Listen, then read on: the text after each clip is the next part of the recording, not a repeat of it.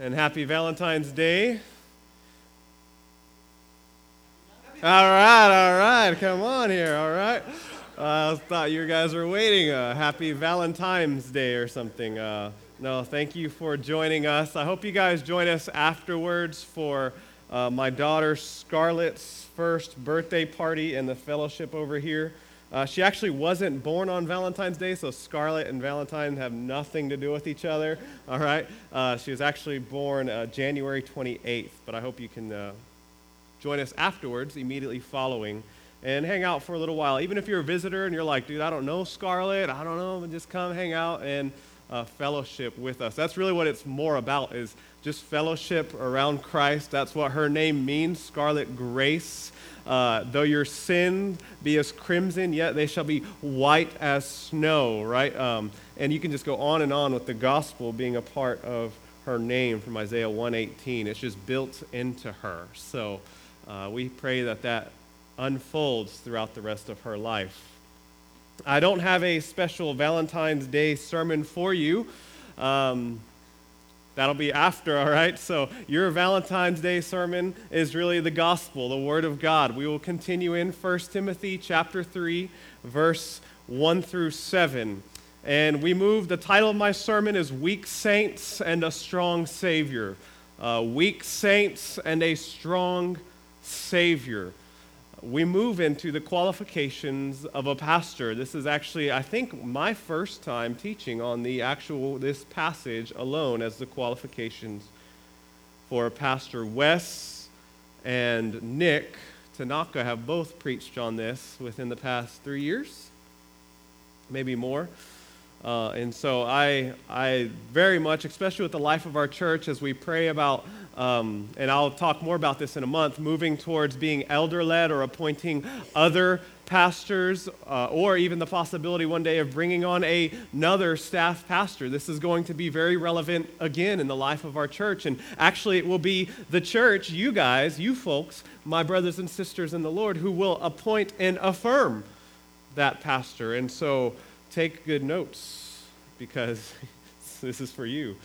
So, Wes, when he preached, he gave an excellent illustration, which is worth repeating: the perfect pastor. You ever wondered what makes a perfect pastor? If you had to put in your mind categories, well, let's see this description of a perfect pastor and see if that matches what you have in mind. The perfect pastor preaches exactly 10 minutes. I can tell you that I will be an imperfect pastor already. He condemns sin roundly but never hurts anyone's feelings. He works from 8 a.m. until midnight, and it also is the church janitor. The perfect pastor makes $40 a week, wears good clothes, drives a good car, buys good books, and donates $30 a week to the church. He is 29 years old. I got one. And has 40 years of experience. Okay, never mind. The perfect pastor has a burning desire to work with teenagers, and he spends most of his time with senior citizens. He smiles all the time with a straight face because he has a sense of humor that keeps him seriously dedicated to his church. He makes 15 home visits a day and is always in his office to be helpful when needed. The perfect pastor always has time for church council and all of his committee meetings. He never misses the meetings of any church organization and is always busy evangelizing the unchurched. The perfect pastor is always the next church over. What do you think? That sum it up? Is that about right? Is that what we expect of our pastors? I think in some ways it hits it right on the head. But let me say that Kahalui Baptist Church, I commend you guys. You are to be commended. So for all of the woes that come with a church that is often seeking and pursuing pastors, I must say that by God's grace and for His glory, you have not necessarily followed that pattern normally of, okay, we need an older man with prior experience, with 40 years of experience and 29 years old, and he has to have at least a doctorate, all right, at least a PhD, okay? And before we choose him, you are to be commended, brothers and sisters, because the fact that I'm standing up here and speaking to you is a sign that you have not followed conventional wisdom in pursuing a pastor. If you're new here, my list of my resume of experiences is very long for pastoral ministry. I've arrested maybe 2% of Kahalui. Maybe 2, might be more, maybe less. Okay, I've definitely ticketed about 5% of Kahalui, maybe more, maybe less. But as pertains to pastoral ministry, my years of senior pastor experience add up to goose egg, all right? I don't have my master's. I have my undergrad and bachelor pastoral studies in theology. And by God's grace or your foolishness, I'm here. But the Lord has been working, amen? He works through our weaknesses, and He is shown to be strong. Weak saints and a strong Savior is what we're about. It's ultimately the church, the local church, that will affirm and appoint a pastor. Notice those words, affirm and appoint a pastor. It is not a church that calls a pastor. That belongs to one person and one person alone, God. It's up to the church to affirm and appoint those who have been called by God to ministry. And so the question always comes, will we look with the tastes and preferences of Scripture, or will we be determining that based on other criteria? So my hope is to continue, as there are many of you who are new here, many who are new, my hope is to continue to craft in all of our minds biblical categories for what a pastor should look like and be like. On the other side, while all of you have a role in affirming and appointing a pastor, there are some of you here, who may feel like God is calling you or are sensing a call to ministry to be a pastor one day. For you, this is, I hope, to be a time that defines or maybe clarifies some of what that calling would entail, and something for you to aim towards as you develop your gifts and calling from God. There are many faithful and godly men who have existed in the history of the church who are not pastors. And there's nothing wrong with that. God had a different gift, a different design, a different calling for them. So just because you're godly and faithful also doesn't mean you are fit to be a overseer or a pastor. You may be fit for something else. But for those who do sense that calling, I pray that this helps your aim and your focus and your mission. Now, the church in Ephesus was clearly struggling with whom they appointed as pastors. They had 2 of them that Paul says made a shipwreck of their faith, Alexander and Hymenaeus, 1 Timothy chapter 1. They were also struggling with their teachers who were leading them to speculations and endless genealogies and all these things that were making the body there more divisive than loving. So I want you to see who we choose to appoint as a pastor or overseer has drastic implications for your life and ministry here. It's very important. These aren't pie-in-the-sky theology as if this passage is only for seminary students. This is actually for all of us, everybody. And so, because this church was having a hard time with it, Paul writes to Timothy with a description of a type of man they should look for when they choose a pastor. Now, why is this important for you? I've alluded to some of these. Let me give you 5 reasons this is important for everybody to consider. Number 1, because you're going to be responsible for affirming this person as pastor. I don't get to make other pastors, all right? I don't appoint them like, okay, you, not you. You, not you, right? I don't do that. That authority is vested in the body of Christ. I may make suggestions. I may be like, hey, I think he looks pretty good to me. But at the end of the day, you will be the one who affirms it by a vote, led by the Holy Spirit. Number 2, you will be expected to follow and submit to their teaching. That's kind of important. So who you affirm and who you appoint, you will be expected to follow and submit to their teaching.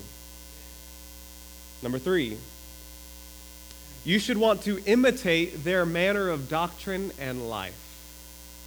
You should want to imitate this man, and it is a man, so I'm just going to go ahead and put that out there. We do not believe that it is biblical to affirm or appoint females as pastors in not only our church, but in any church, such that those who do are being disobedient to the Scriptures. Now, if you're just joining us for the first time, you're like, whoa, how can he make a statement like that? Last week's sermon was all about that, all right? So go to our website, kahaluibaptist.org. It should be like right on the homepage. The last week's sermon, you can click 1 Timothy chapter 2, 11 through 15, and check out why I said that, about an hour's worth of material why.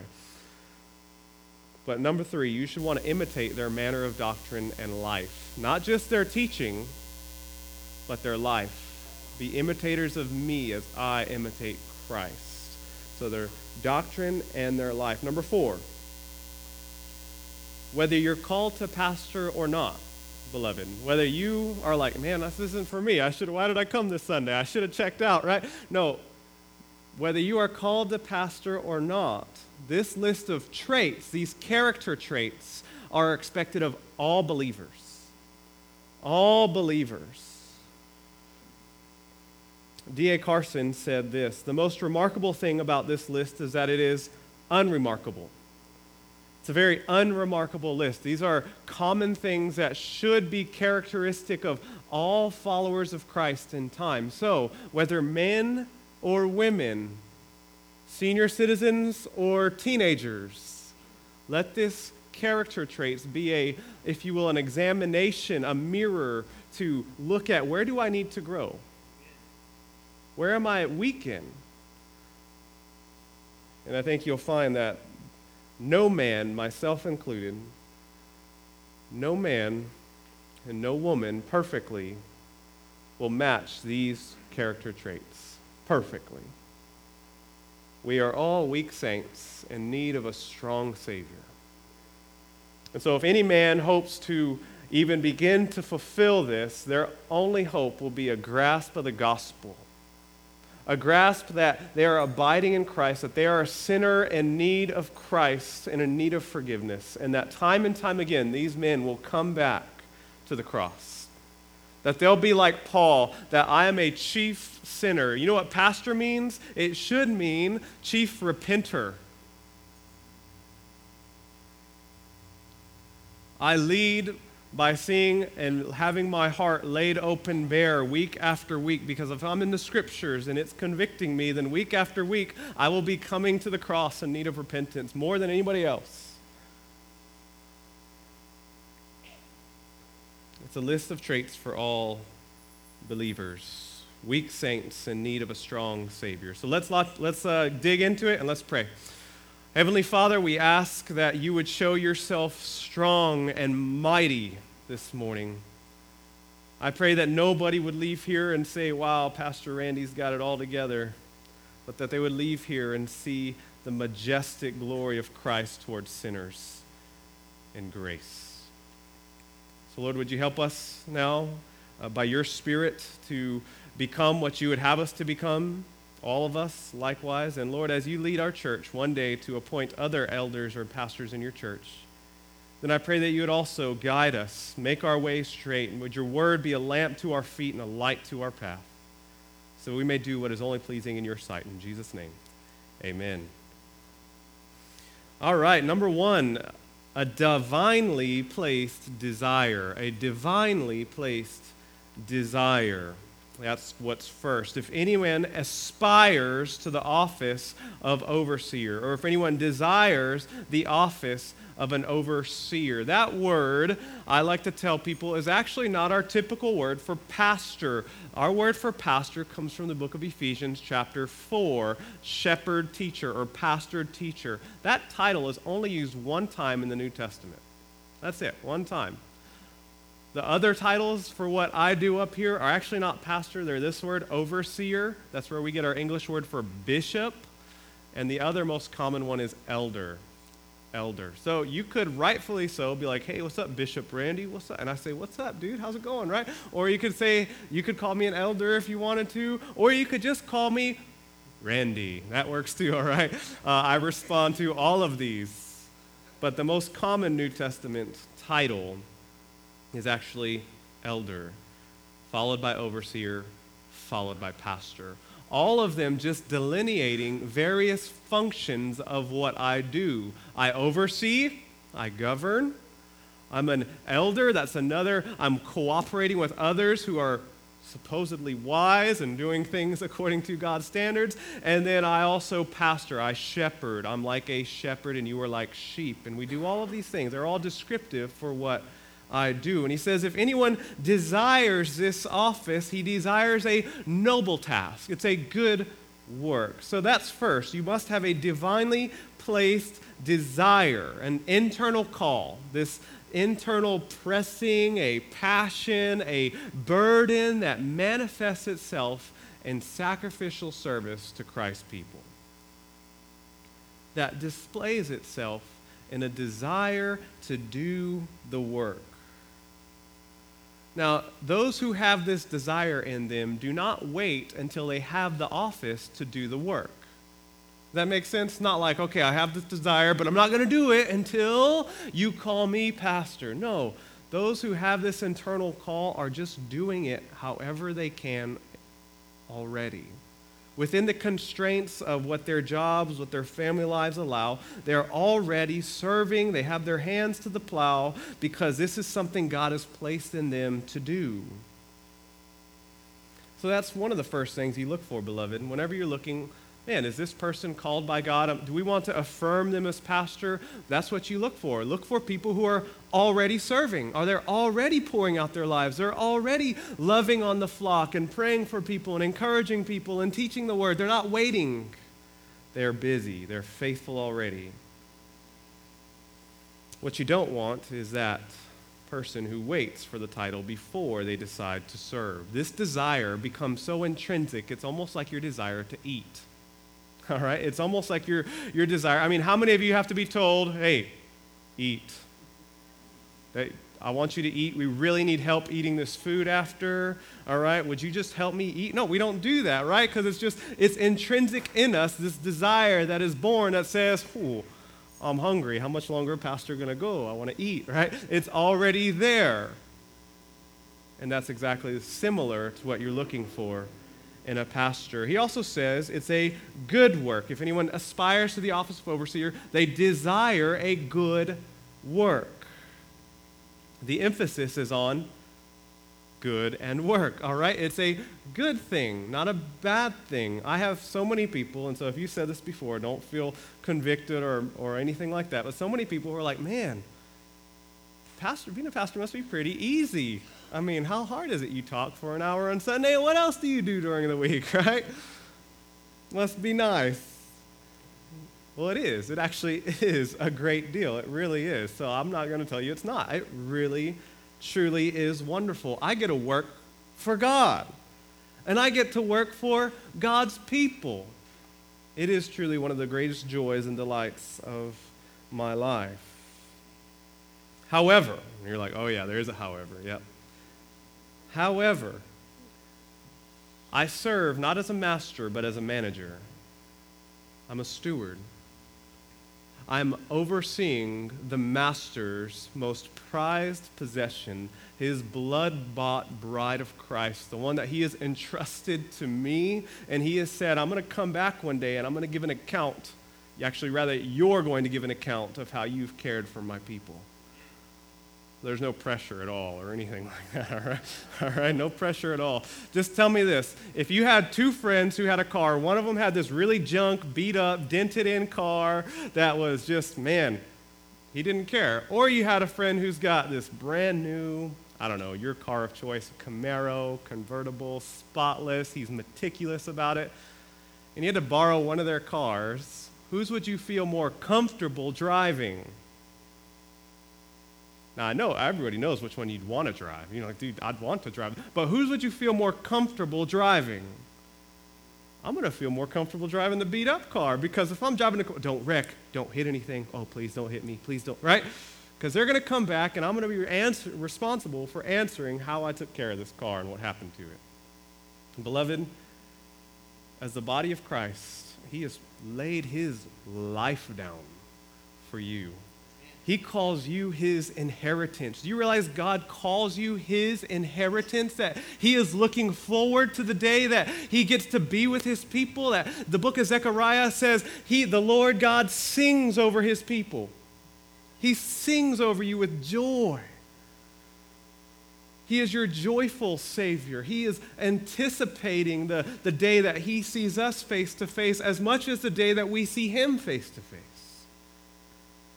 And that is entrusted to the care of his pastors.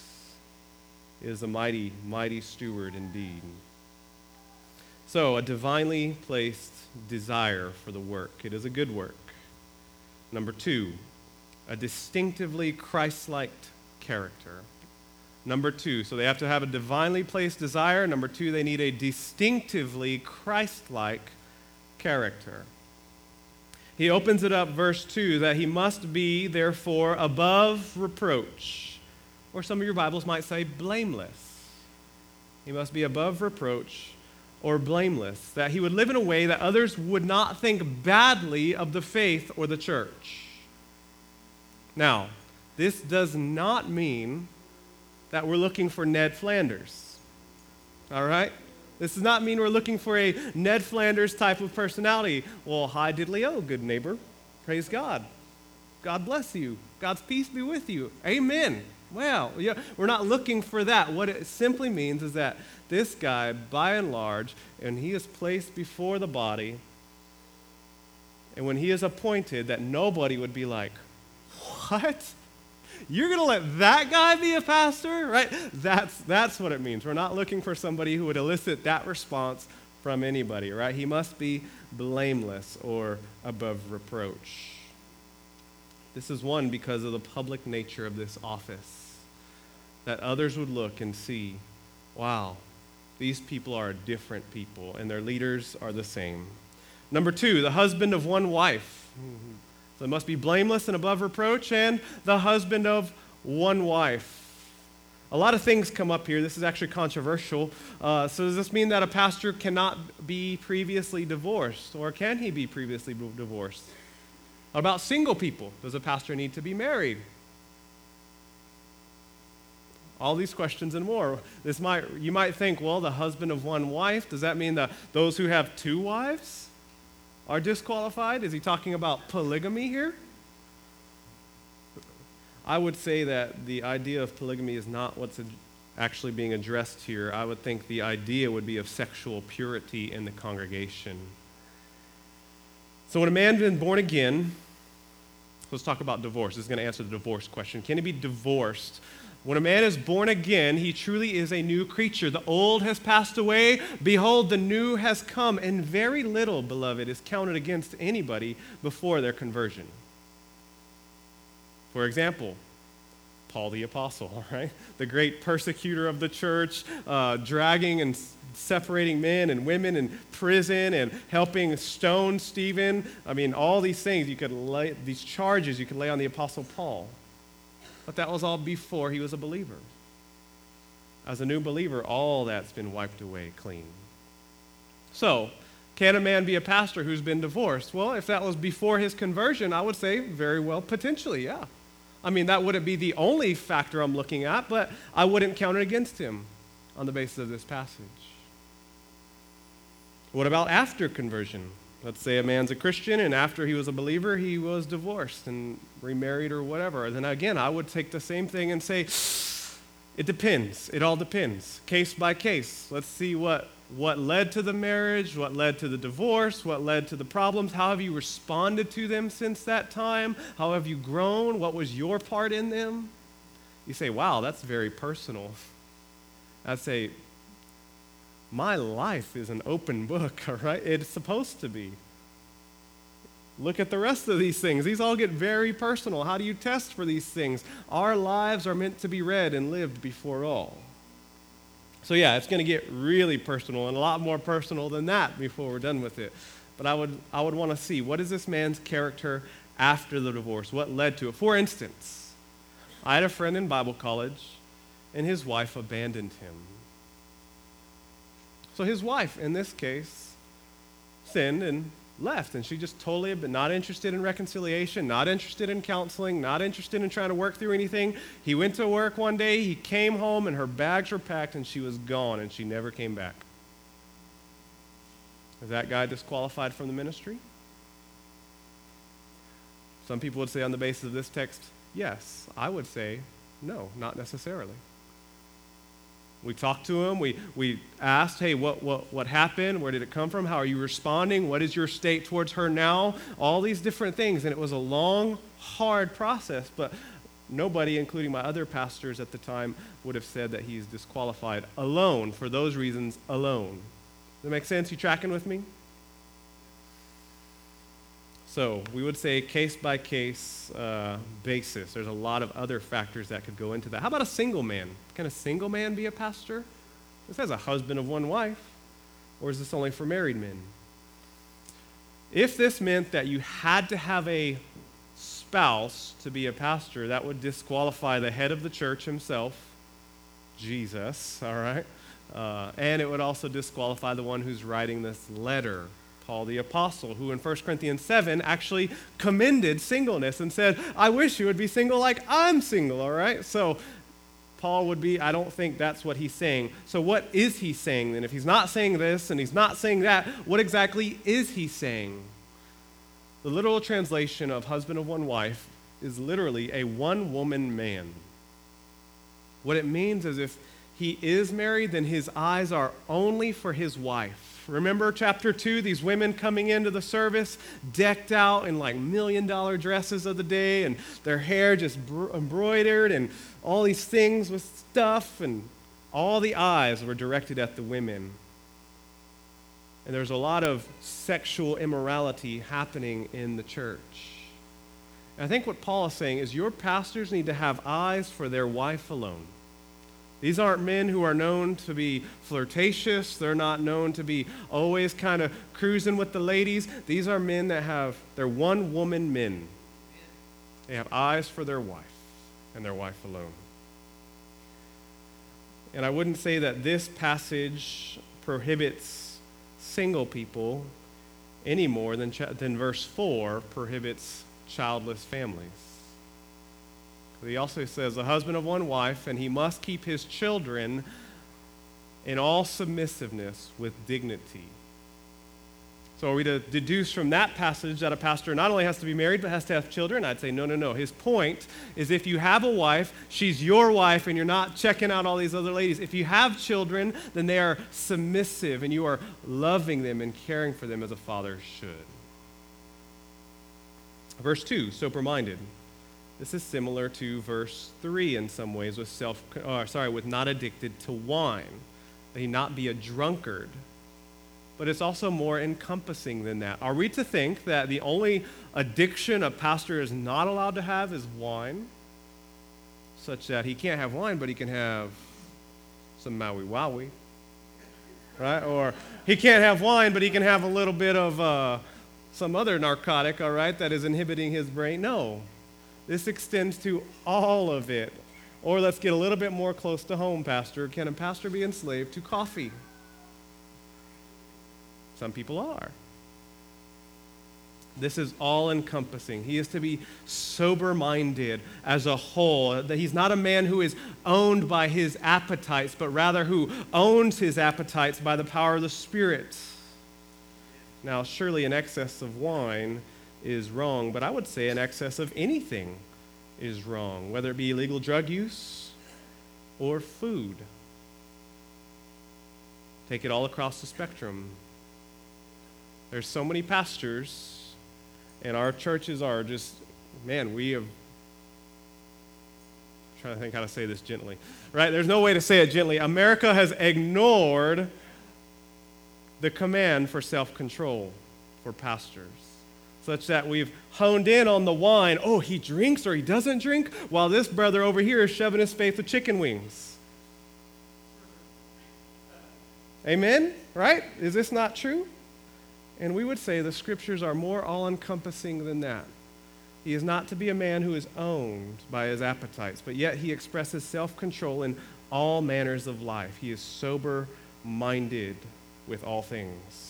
He is a man who will respond like Jesus in a moment of temptation. Man lives not by bread alone, but by every word that proceeds out of the mouth of the Father. Man lives not by wine alone, but by every word that proceeds out of the mouth of the Father. Man lives not by coffee alone, but by every word that proceeds out of the mouth of God. He is to be sober-minded. He's to be self-controlled. Now you're like, wait a minute, what is this? This word has more of the idea of a sound mind. If you remember Mark chapter 5, Jesus goes and he heals a demoniac. And all the people were in awe. They were like, wow. Because this man was back in his mind. He had a sound mind again. This is the same word, this idea of having a sober mind or sound thinking. This person is in touch with reality. They make overall good judgment calls. They have sound decision making.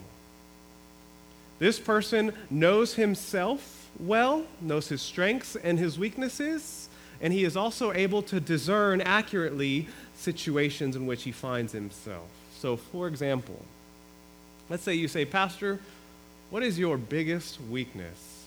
And let's say I'm like, man, what's your biggest strength? And you say, wow, I think my biggest strength is that I'm just really patient. Just really patient. And let's say I'm actually really struggling with being impatient, all right? Let's say I'm like John Doe beeps a lot. Like as soon as somebody cuts me off, I'm not laying on the horn, right? And let's say that everybody knows that that's Pastor Randy. And I'm like, I'm just really patient. You'd be like, everybody's going to say, whoa, that guy is clueless, right? This is not what it is. What it is when I'm like, what's your biggest weakness? I'm impatient. And you say, yeah, I can see that. Yeah, I can see that. What's your biggest strength? I love people. You say, yeah, I can see that.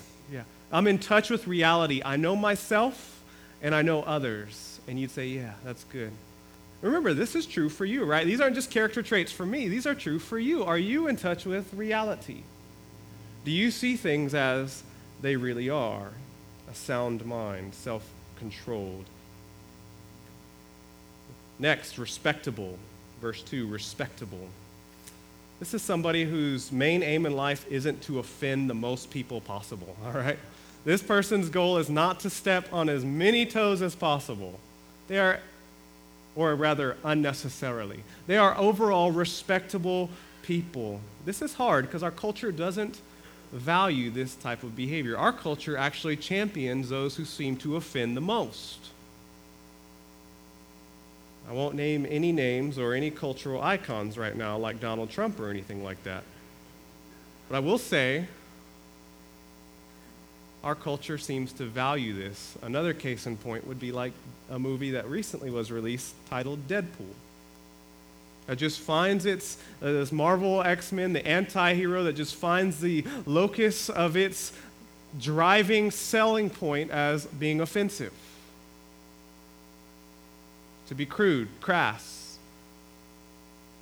And this man, as a pastor, is not to be somebody whose main aim is to offend as many people unnecessarily as possible.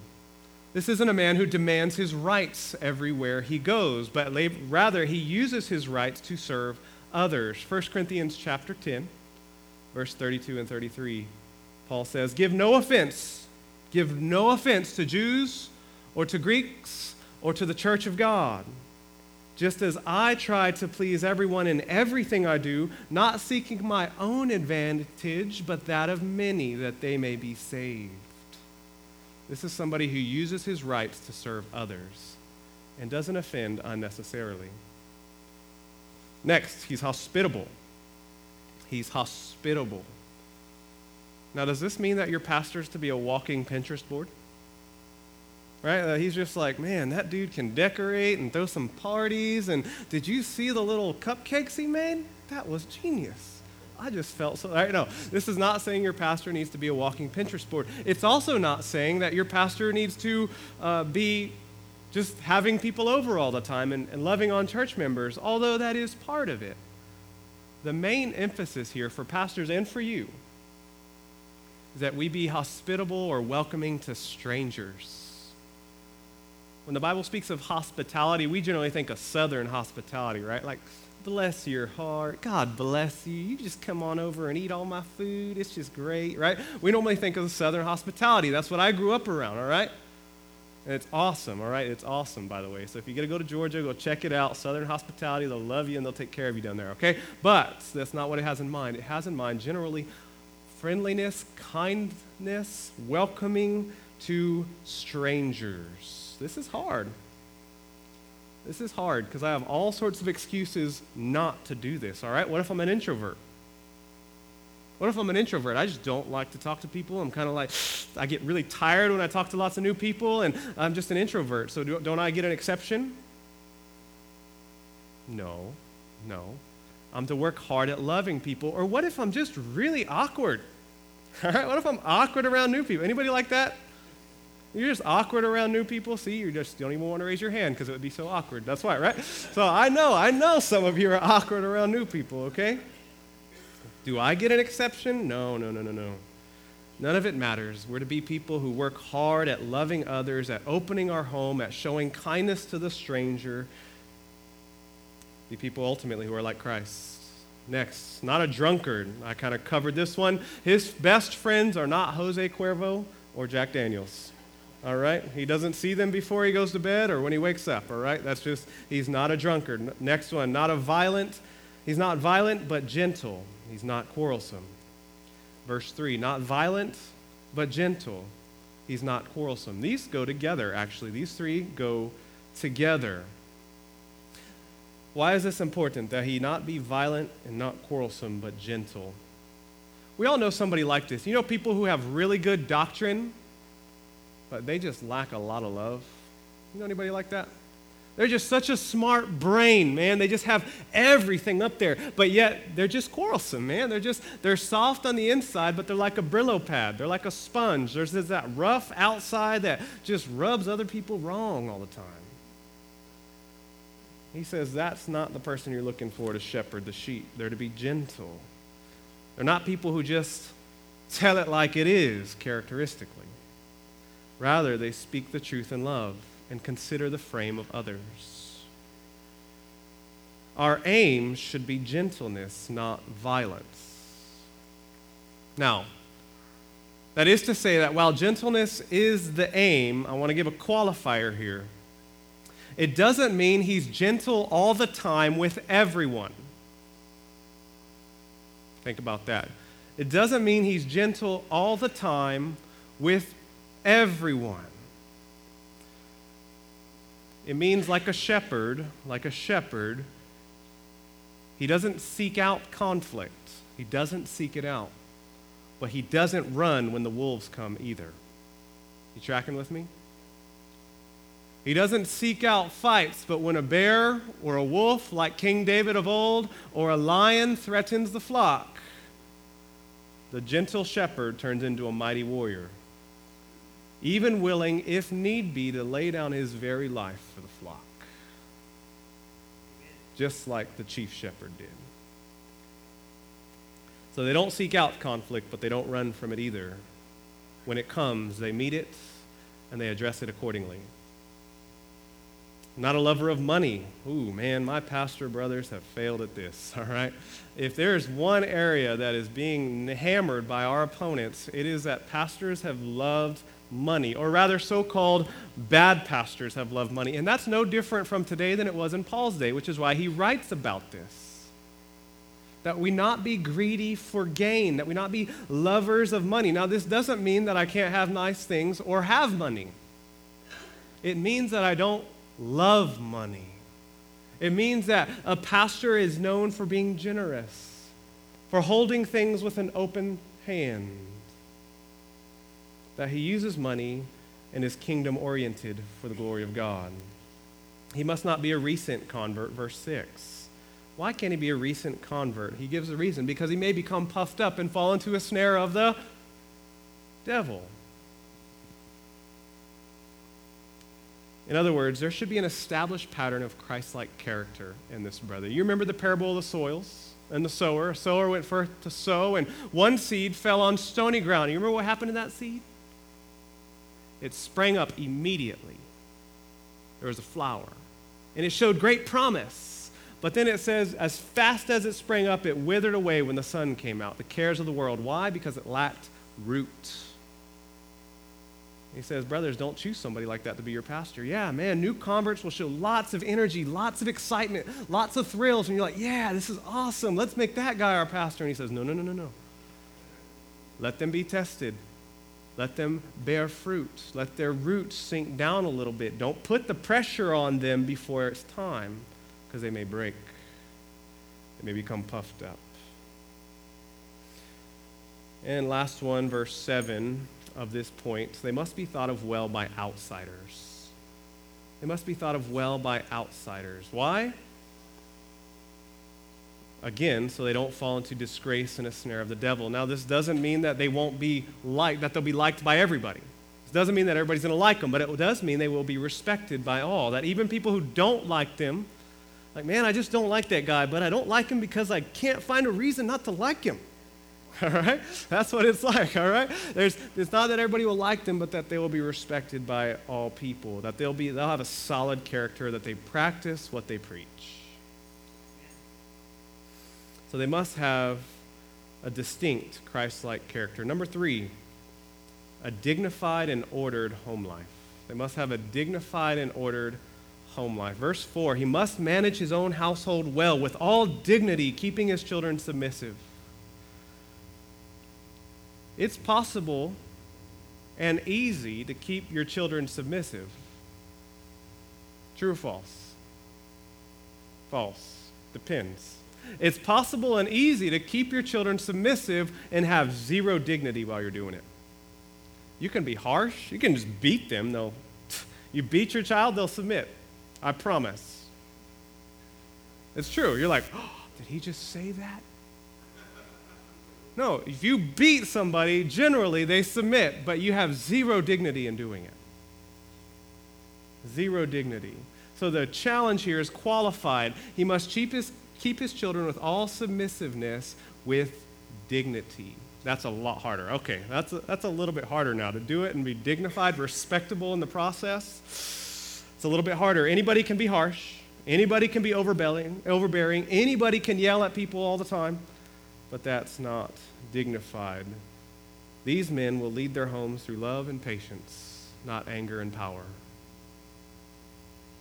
They'll keep their children with submissiveness, with dignity. They will love them. They'll shepherd them. They'll care for them. They'll consider their weaknesses. They'll bear with them. They'll help them. They'll lead them in Christ-likeness.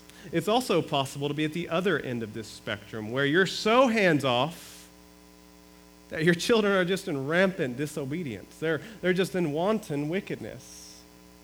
And everybody knows it. There's a reason why pastors' kids have this kind of bad reputation, all right? And I would say that's not a good thing. And so neither are they to be overbearing, but they're also not to be hands-off. Why is this? Because God is not interested. He's not enlisting people to care for his family at the expense of their own. Catching that? He's not interested in having people care for his family at the expense of their own, which means before I'm Pastor Randy at church, I'm Pastor Dad at home. And that has to stay my primary flock. My first church member is my wife. She's my first church member. My second one, his name's Titus. The third, her name's Scarlett. The fourth, his name is, we don't know yet. Baby Pauley. But pastors are never to sacrifice their homes on the altar of ministry. Never. And neither are you, beloved. Neither are you. Never to sacrifice your homes on the altar of ministry. That doesn't just happen to pastors. It happens to all sorts of people. In essence, what God says is, if you can't handle your family, don't touch mine. You can't handle your family, don't touch mine. And last one, number 4, he must have a discernible distinguished ability to teach. That's it, a discerning or a distinguished ability to teach. You must be able to teach. This is actually the only skill set a pastor is required to have. They don't have to have a degree in administration. They don't have to have their degree in public speaking. They don't have to be, 20 years of whatever. The only skill set that you need to have is that you be able to teach. It's the only necessity. And it's actually one of the few job descriptions I have that's actually concrete. What do I do as a new pastor? I don't know. Pray and you teach. Okay. All right, cool. I got it, right? So figure it out. Figure out the rest of it by the power of the Spirit. But one of the things we do is we teach. You must be able to teach. This is what separates pastors and deacons. Do you know that? Do you know the only difference between a pastor and a deacon? The character traits are the exact same. So it's not like, oh, I'm some way better plane than these other guys. No. There's only one difference, is I have to be able to teach. That's it. It's the only character trait that separates them, or skill set that separates them. It also is true that not every elder or not every pastor has to preach all the time like what I'm doing. They just have to be able to teach, not saying that they're the ones teaching all the time, or even the main ones. Some pastors, I have some good friends who are godly guys. If I stick them up here, they turn off. They go blank. They can't talk. They stutter. They stammer. They do all these other things that I do a lot. All right, but they just don't excel at this type of venue. You get them one-on-one in counseling, though, and man, they're like mighty lions. They just roar, and they're just on it, and they dissect the word, and they bring the heat, and they're just faithful in the scriptures. There are different areas of teachings, and we need all of them. They must be able to teach. And a lot more could be said about all these things. I just want to give you a few brief, practical applications for you to take home with. Number one, pray for these types of men to be developed and raised up in our church. Pray. Do that. Pray for me, because I haven't arrived yet. Like I said, I am far from perfection by any means in this list. I have a feeling you are too. So pray for these types of men, and I'll pray for you to be developed in this church as they already are. Number two, encourage them when you see them. If you see somebody who's showing signs or gifts of ministry, encourage those brothers.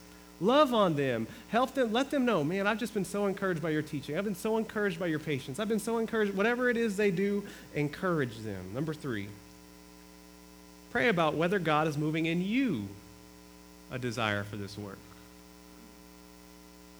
Men, is God calling you? Is he moving you to do this work? Number four, examine your life. Where in this list do you need to grow? What will you do this week or today even to make headway in this? Examine your life. This goes for all of you, right? Not just for those who are feeling called. All of you. Did something in here convict you? What was it, and what will you do this week to grow in it? Number six,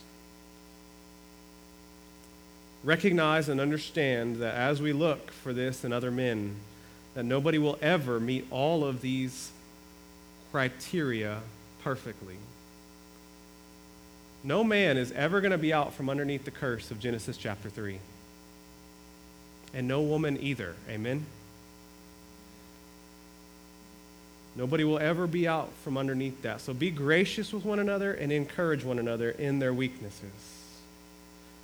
And last, let's pray together and close that when the time comes, we will together affirm and appoint several perfect pastors. Let's pray.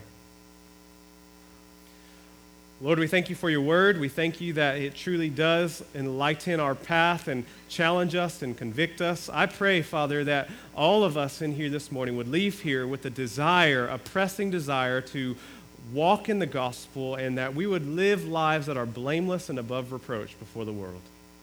And Lord, may you raise up mighty men and women in our church who are able to teach your word and who love the body and love the gospel. And may you get all the glory for it. In Jesus' name, amen.